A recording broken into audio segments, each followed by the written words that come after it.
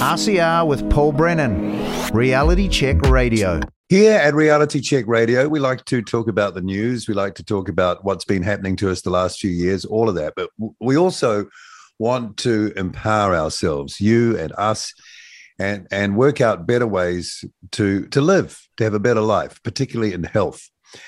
And I want to welcome Dr. Glen Davies to the program. Born in Wellington back in 1965. Grew up in a number of small towns, including Mangakino, graduated from University of Otago in 1989. He is in the Taupo area, and he's pulled together a group along with others to fight the battle of type 2 diabetes. And we're going to talk about that as well. Glen, welcome to Reality Check Radio. Thank you for taking some time to share your knowledge and expertise in this area. It's great. Well, thank you for having me, Paul. And can I just say congratulations for pulling Reality Check Radio together. Well done. Thank you. I'm just one of many, but I'll take that for the team. That's really nice of you to say that. And yeah, it's been quite a ride the last almost a month now. So first question, why medicine? Why did you want to be a doctor? You could have been anything. Yeah, it's kind of a cliched answer, Paul, but I really wanted to make a difference and I really wanted to help people. And that, honestly was the motivation. Is that the usual motivation for people who become doctors? Yes, it is. But I think many become a bit disillusioned along the way, but it certainly was my motivation. When you say disillusioned, what causes that? Where does that come from? Yeah. Well, that's a fantastic question. I think one of the biggest issues that doctors face, that my colleagues face, is time. We're restricted in general practice to this 10 or 15-minute consultation, and it just isn't long enough even to say hello to somebody, to greet them properly, let alone to do everything that's expected in a consultation, which is take a detailed history, perform an examination, come up with a diagnosis, discuss treatment options, and then decide on what that program will be. There is no way that you can do that comprehensively in 10 or 15 minutes. So what happens, the only thing you have time for is to prescribe a medicine. And sometimes that will be the correct treatment, but the majority of the time, in my humble opinion, is that there's a better option. What do patients want? Because it seems to me they have been educated to expect that very short consultation and the drug that I go and get from the chemist, and then that sorts that, and until the next visit, it's done. Is there a wanting amongst patients to have a more in-depth experience like you're just describing? Is that something you think they'd prefer? Or is that just sort of like people who are a bit stroppy and like to look after their own interests and speak up for themselves too much? I think every individual wants to be respected as a person to begin with. Everyone wants to be heard. And I don't think anybody likes being told what to do. People want to be a partner in that health journey, and everybody hates being told what to do. So to be given options to work on the client's agenda, that's the kind of stuff that's important. When you came into it, I think graduated 89 or around there.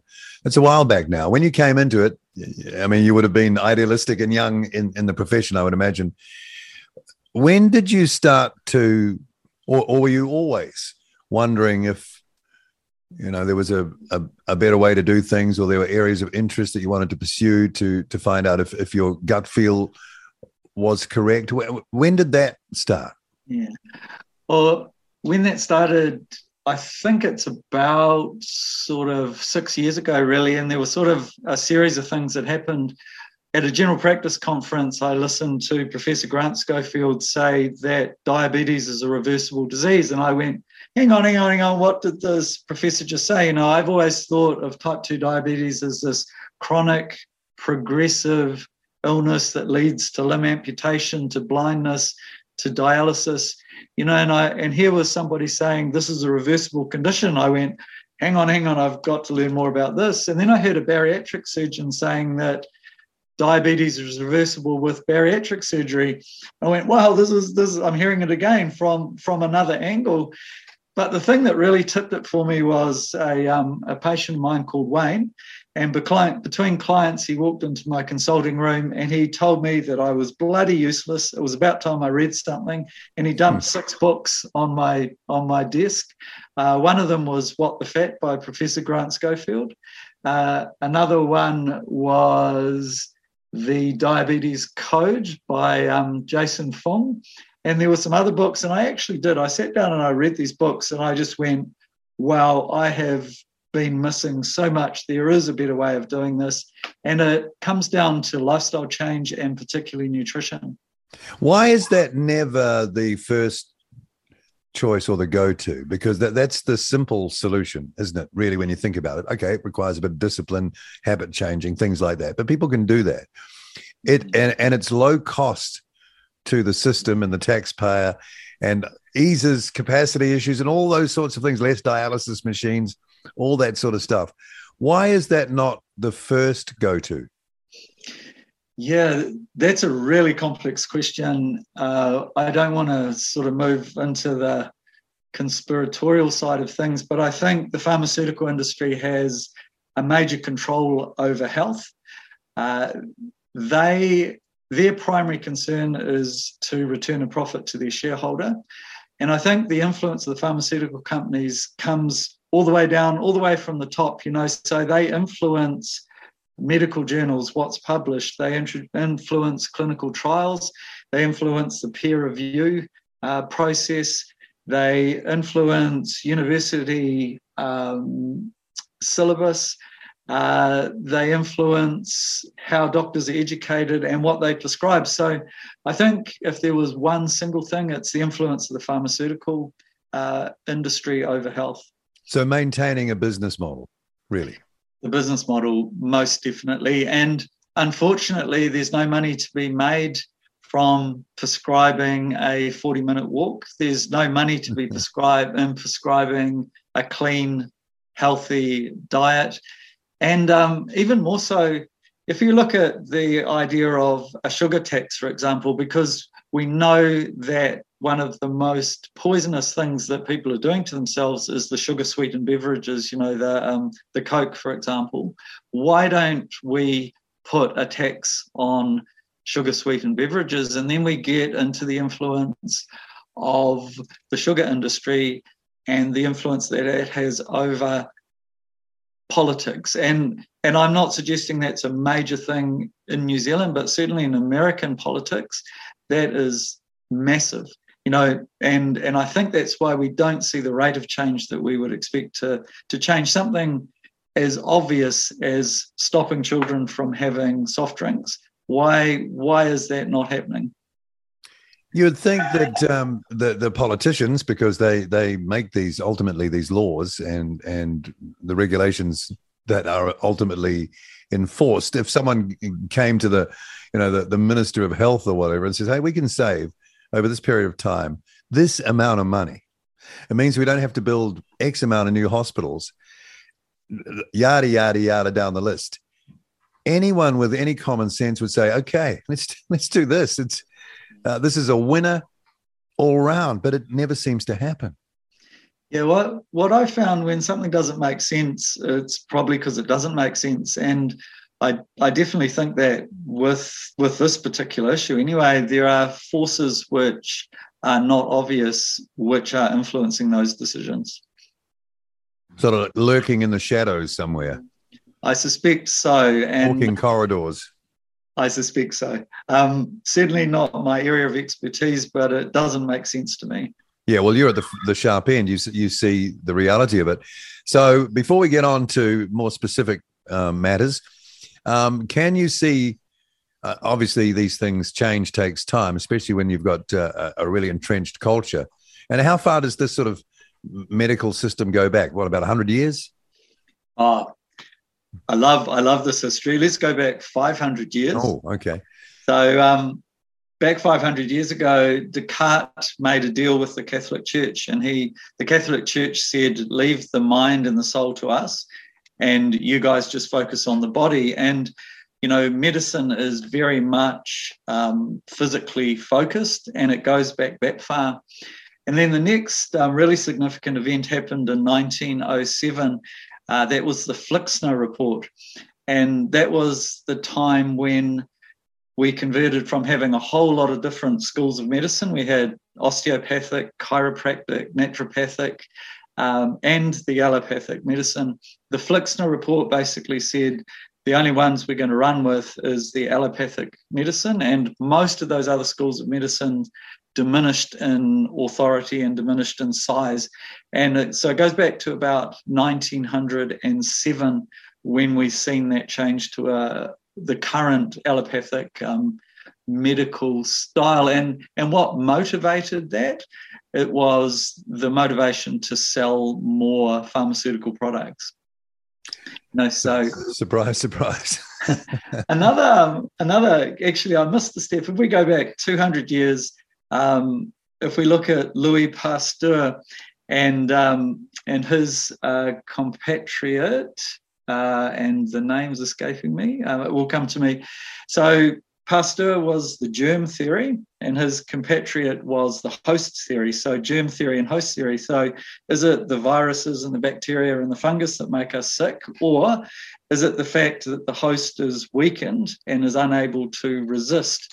And that's going back 200 years. However, we've seen it play out very, very recently. That discussion came up to a very small extent during the COVID pandemic response. And there were a lot of people saying these comorbid conditions, of which diabetes is one, why aren't we getting more exercise? Why aren't we promoting healthy food? Why aren't we suggesting people get more sunshine and vitamin D in the middle of the day? Because that's the host theory. Let's make the host strong, and therefore we'll be more resistant to any virus or bacteria.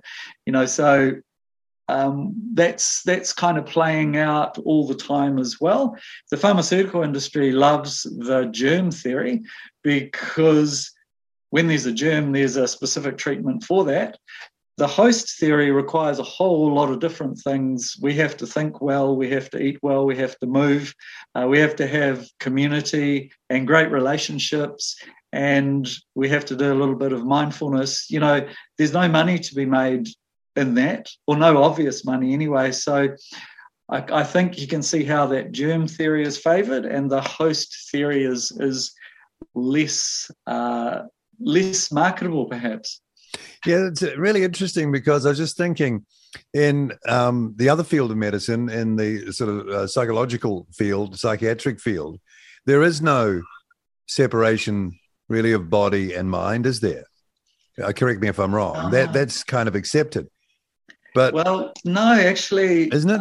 I would. The medicalization of psychiatry has boiled it down to there is a serotonin deficiency, and there are these medicines, Prozac, SSRI medicines, to restore serotonin to normal levels. So we have medicalized even psychiatry.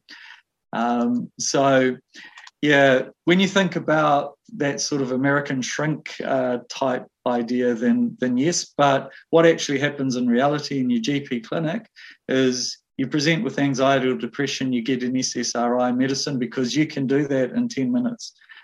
I was thinking of Bob Newhart, the Bob Newhart show. You're lying on the couch and analyze this. Okay, well, you've given me the answer on that. So let's start talking about diabetes.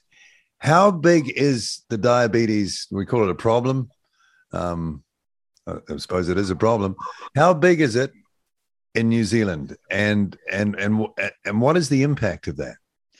Yeah, so just before I specifically answer that question, which is an excellent one, let's redefine what diabetes is, because diabetes is just the tip of an iceberg. I think it's something like 5 to 6% of New Zealanders have diabetes. The cost of that by 2040 is expected to be $35 billion. It's a big problem, but that is honestly just the tip of the iceberg, because there are many, many people sitting below that who have pre-diabetes. Right. I don't know the exact numbers for that, but many people with pre-diabetes, but that's still the tip of the iceberg, because below that we have insulin resistance. And some studies I've seen from the United States say that 89% of American adults. Sorry, 89? 89% Wow. of American adults have some manifestation of insulin resistance. So if we talk about that 5 to 6% of people with diabetes, I think we should, it's actually taking our eye off the ball. We should be talking about the 89% of people who have pre-diabetes. And that's what I'm all about. I want to be able to say to someone, you have pre-diabetes. Let's do something about it now. Just to put that into some actual numbers, we talk about HbA1c. Is that a term that's familiar to you, HbA1c? Not off the top. No, so HbA1c is the diabetes measure. So 20 to 40 is normal. Right. 41 to 49 is pre-diabetes, and 50 and above is diabetes. So that's what we're picking up. I love to pick up someone at 41, and say, we can turn that around. But there are many, many people that have a HbA1c of 41 that get told, let's just retest it in 6 months. And to me, that's such a missed opportunity, because that's when it's easiest to turn around. Right. You can get right in at that point, bottom floor of the building kind of thing. But even better, let's pick up the people with the insulin resistance, and we can do that very easily. So anyone that's having a blood test, I would be asking their doctor or discussing with their doctor a fasting insulin and a fasting C peptide. Those two tests are effective at pricking up this pre-diabetes, which is where I like to work, be the fence at the top of the cliff, not the ambulance at the bottom. So those tests, and then also another really important test is lipids. So everyone focuses on the cholesterol, but there's a line underneath that called triglyceride. And on a fasting sample, the triglyceride is telling you the amount of fat that you are making from sugar and carbohydrates. So we should be doing our lipids fasting, and we should be looking at fasting triglyceride, and you want that really, really low. You do not want to be making fat from sugar and carbohydrates. Okay, that's good advice already. So what is insulin resistance? Yeah. Okay. So what is insulin? So let's go back and we'll do the biochemistry really, really simply. Okay, so a carbohydrate, or let's go back even one more step. You've got food is made up of carbs, proteins, and fats. So if we think of a carb, we're thinking of a piece of bread. If we're thinking of protein, we're thinking of perhaps a piece of meat. And if we're thinking of fat, we're thinking of butter. Yeah, so that's carbs, fats, and proteins. If we look at the carbs, carbohydrates are sugar molecules that are strung together in a chain. And when you digest them, they become blood sugar. So one of the big points is that every carbohydrate, bread, rice, pasta, potato, kumara, cereal, they all become carbohydrates. So it's not just the teaspoon of sugar in the coffee. It's not just the Easter egg. It's all carbohydrates become blood sugar. And if you think about it, the body doesn't have any mechanism of reaching into the blood and going, oh, that one came from a healthy kumara, but that one came from an Easter egg. That one's good, that one's bad. Once it's blood sugar, it's all has to be dealt with. So what does the body do with excess blood sugar? It sends it to the liver, and all excess blood sugar gets turned into fat. So carbohydrates become fat. And you had Gary Fettke on the show recently. Yep. He's got the saying, he says, sugar makes you hungry, carbs make you fat, and the vegetable oils make you sick and inflamed. So carbohydrates make you fat because all carbs become blood sugar. All blood sugar that's not used, stored, or used for energy will become fat. So that's the thing. And what controls this? Insulin is what controls it. So think of Thomas the Tank Engine. Insulin is the fat controller, and it's like a switch. If your blood sugar is high, then the insulin switch is flicked towards fat storage. But here's the miracle. If your blood sugar is low and your insulin drops, then you get flicked into fat burning. And fat burning is weight loss. So anyone who wants to lose weight, they have to drop their insulin level. And so what is insulin resistance? It's that when the levels of insulin are high all the time and the body just can't store any more fat. It's going, well, I'm full, every one of my fat cells is full, my liver is full of fat, and I just can't keep doing this. So insulin resistance is high levels of insulin, but the body just saying no more. And 89% of American adults are in that situation where they've started to decompensate. The insulin is not doing its job fully anymore, and people are storing fat, so they're getting fatter and they're getting more diabetic, and their brains aren't working properly and their immune system's not working properly. And if all of the conditions that we see in general practice are probably manifestations of insulin resistance. So most cancers, this surprises people when I say this, but most cancers are a reflection of insulin resistance. Alzheimer's is a reflection of insulin resistance, Parkinson's disease, and interestingly, heart disease. Heart disease is also a manifestation of insulin resistance. So if we could stop insulin resistance, we would impact on all of those conditions and many, many more. And it's as simple as stop having sugar and dramatically reduce the carbohydrates, and we will see a dramatic improvement in health. Like a miracle. And it is like a miracle. And I spend my day witnessing miracles. I see people making these changes in their lives, and I see their chronic conditions improving, and also things that they don't expect to improve. I hear people say, I sleep better. My menopausal hot flushes have reduced. I have more energy. You didn't tell me to start exercising, but now I just want to. I'm not hungry. All of these things that people don't expect, and they happen because you are changing your biochemistry. This is not a diet. This is changing your biochemistry, changing the function of your cells, changing what the mitochondria do within your cells. This is biochemistry. This is not a diet.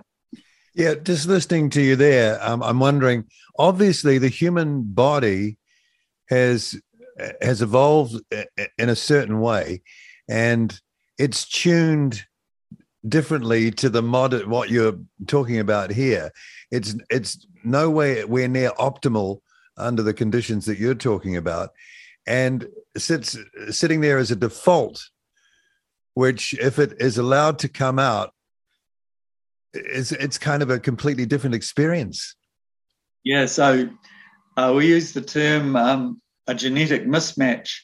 So our food environment and our genetics are fighting each other. We now have this obesogenic food environment with all this processed food with sugar crammed into it, sugar and these industrial fats packaged into these highly processed, ultra-processed food. Well, I don't even know if you can call them food. There's something with an ingredient list 10 long. Is it food or is it some manufactured concoction? It's like a description of a lineup of molecular. Yes, it's I don't know. I think we should stop calling these things foods. What is a food? Define a food. A food is something that our great grandmother recognized. So she'd recognize a spinach leaf and a carrot and a lamb chop. All of those things, and water.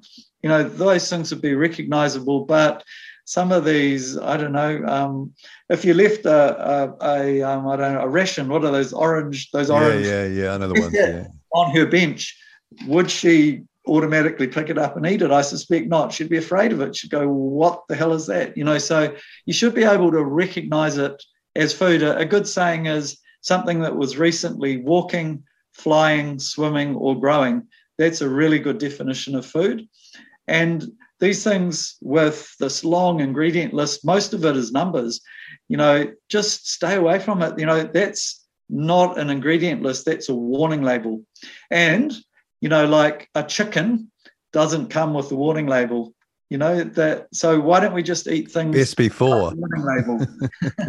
best before stamped on the chicken.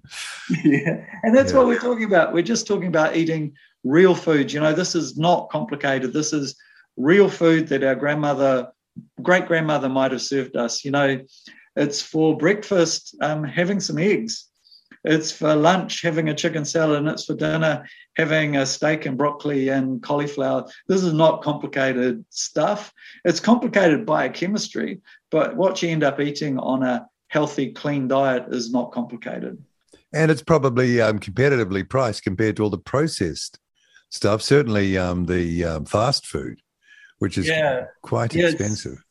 It's an interesting point you make, because some people say, I can't afford to eat keto, for example, because the cheapest food you can buy is white bread and 2-minute noodles. Those are very, very cheap foods. A 2-minute noodle sandwich.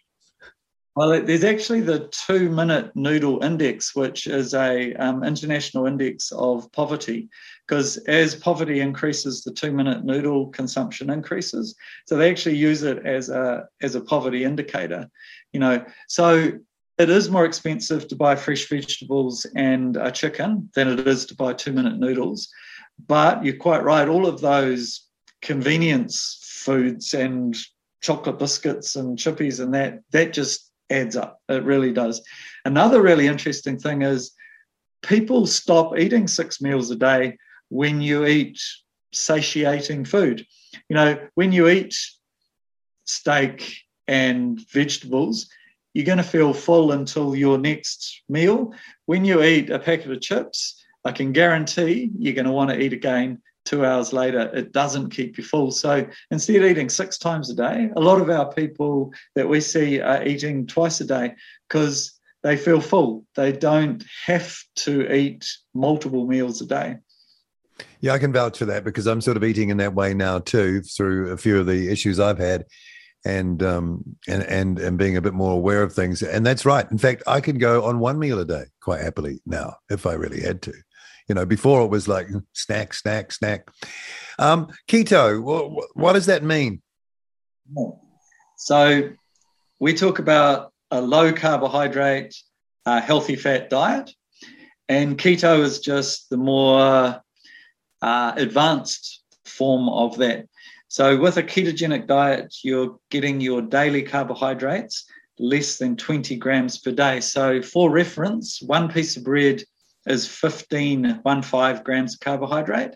So we're getting our daily carbohydrates down to less than 20. So it's quite... Some people eat a whole loaf a day. Yeah, I know. Many people are eating 200 or 300 grams of carbohydrates per day. And for a ketogenic diet, we're trying to get it less than 20. Now, so low carb is getting it less than 50. And I think every person, probably over the age of 18, should be eating low carb, less than 50 grams. That's 50 grams per day. However, people with a health problem that they're trying to reverse probably need to get down to 20, and they need to in a ketogenic diet. What is a ketogenic diet? It is a diet that produces these miraculous molecules called ketones. And ketones are an alternative fuel source to glucose. Ketones, the brain loves ketones. It fuels the brain. It creates energy and creative thought. And you know that when you are producing ketones, that your insulin is under control. It is impossible to produce ketones and have high insulin. So you know how I said 89% of American adults have insulin resistance? Any one of those producing ketones does not have insulin resistance. So as a doctor, I love my clients to be producing ketones because I know they've reversed their insulin resistance, and they will be reversing all of those health conditions I mentioned, and reducing the risk of heart attack and stroke, and reducing their chance of cancer. So I love my clients showing me their little monitor that says their ketone levels are above 0.5, because I know they are making wonderful changes to their health. I'm speaking with Dr. Glen Davies from Taupo, and he's part of a group called Reverse T2 Type 2 Diabetes. Taupo, I love saying that word, Taupo. You've got to take it slow, though, to get it sounding just right. And I'm just reading here, you say that over 115 community members have reversed their diabetes. And, quite a few people are obviously interested. The social media following you have is reasonably large for that area. So in terms of the percentage of your patients, your clients who might be, and we're talking about high percentages of the population needing this kind of approach, how many is 115? And I'm wondering, I mean, you've kind of described how people feel afterwards, but they must be incredibly satisfied that they've had this problem sorted in this way. Yeah, you're bringing up the topic of empowerment. The tallies now, I think, at about 170 people that have reversed their diabetes or pre-diabetes. Yep. But it's not me as a doctor that's done that to them.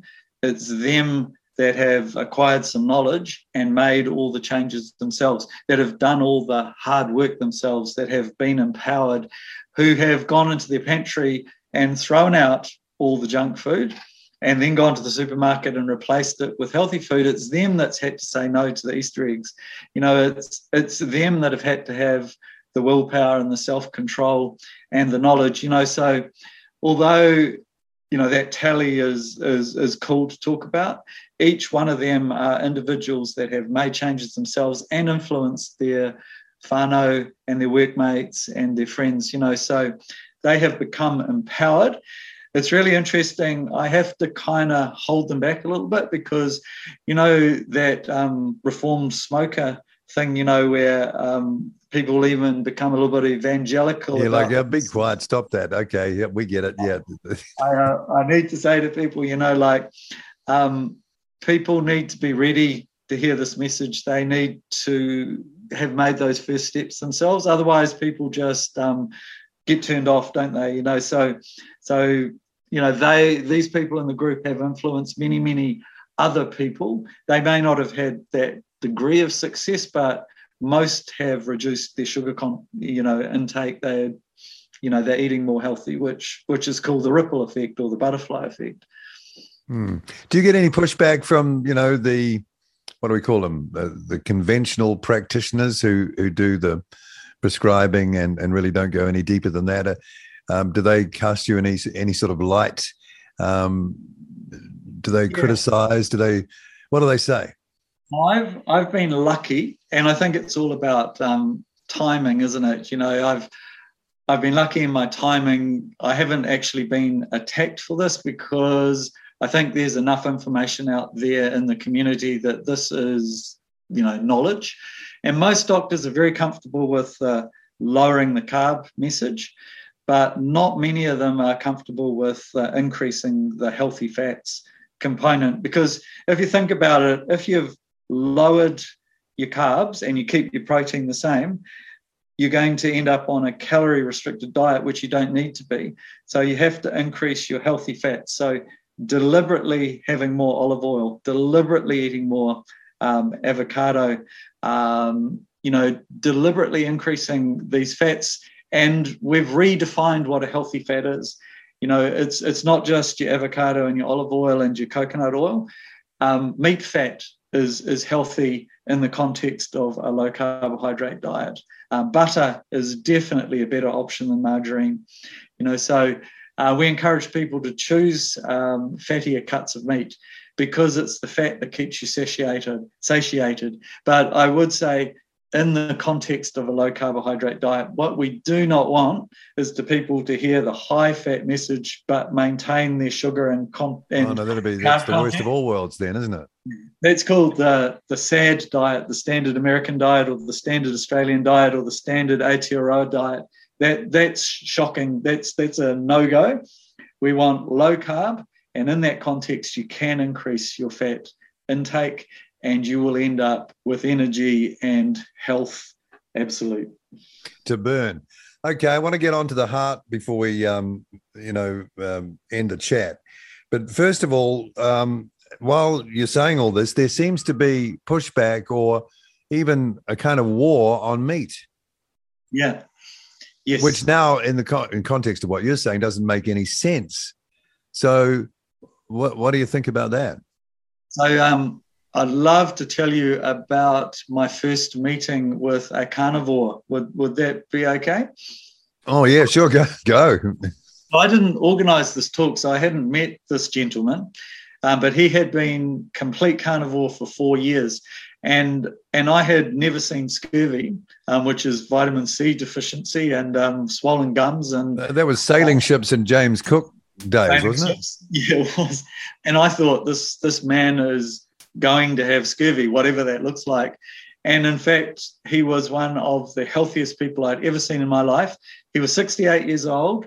He did 68 press-ups every morning. He just won the club championship at golf, and he wasn't happy with the utility of PowerPoint, so he'd integrated it with another program. And this man was lean, cut, with abs, sharp, funny. And we said to him, we went, hang on. You're saying to us that all you eat is a big slab of steak, 1 meal a day, and you're telling us that's all you eat? And he went, no, of course not. And we all went, shh. He said, sometimes I put butter on my steak. So he, carnivore. But I would say with carnivore, if that's something that you're thinking about, it's not just eating the steak. You need to be eating the organ meats as well. So the liver, the kidneys, the brains, the sweetbread, they contain a lot of the vitamins. If you think about what a lion eats when it kills an animal, it goes for the liver first. If you watch a cat eat a mouse, it'll eat the head because it's after the brain.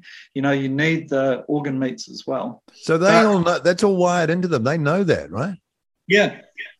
And it's the bits that we eat that the lion will leave for the jackals. So make sure that you're consuming the organ meat. The other side of that is this animal has given up its life for our sustenance. I think it's an honour to that animal that we try and consume as much of that animal as we can. Now, I know because I've seen your paper on your design for a better health system, and I've read that. And I mean, we've spent a lot of time on, the immediate information for people, that is diabetes, heart, diet, all that sort of stuff. But I want to get you back soon, like within a few weeks, and talk about, maybe it'll be a shorter chat, maybe not.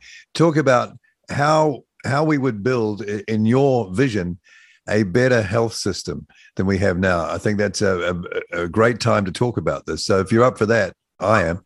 I'd love that opportunity. I'm excited to come back. Thank you, Paul. Toe Paw Dr. Glen Davies. RCR with Paul Brennan. Reality Check Radio.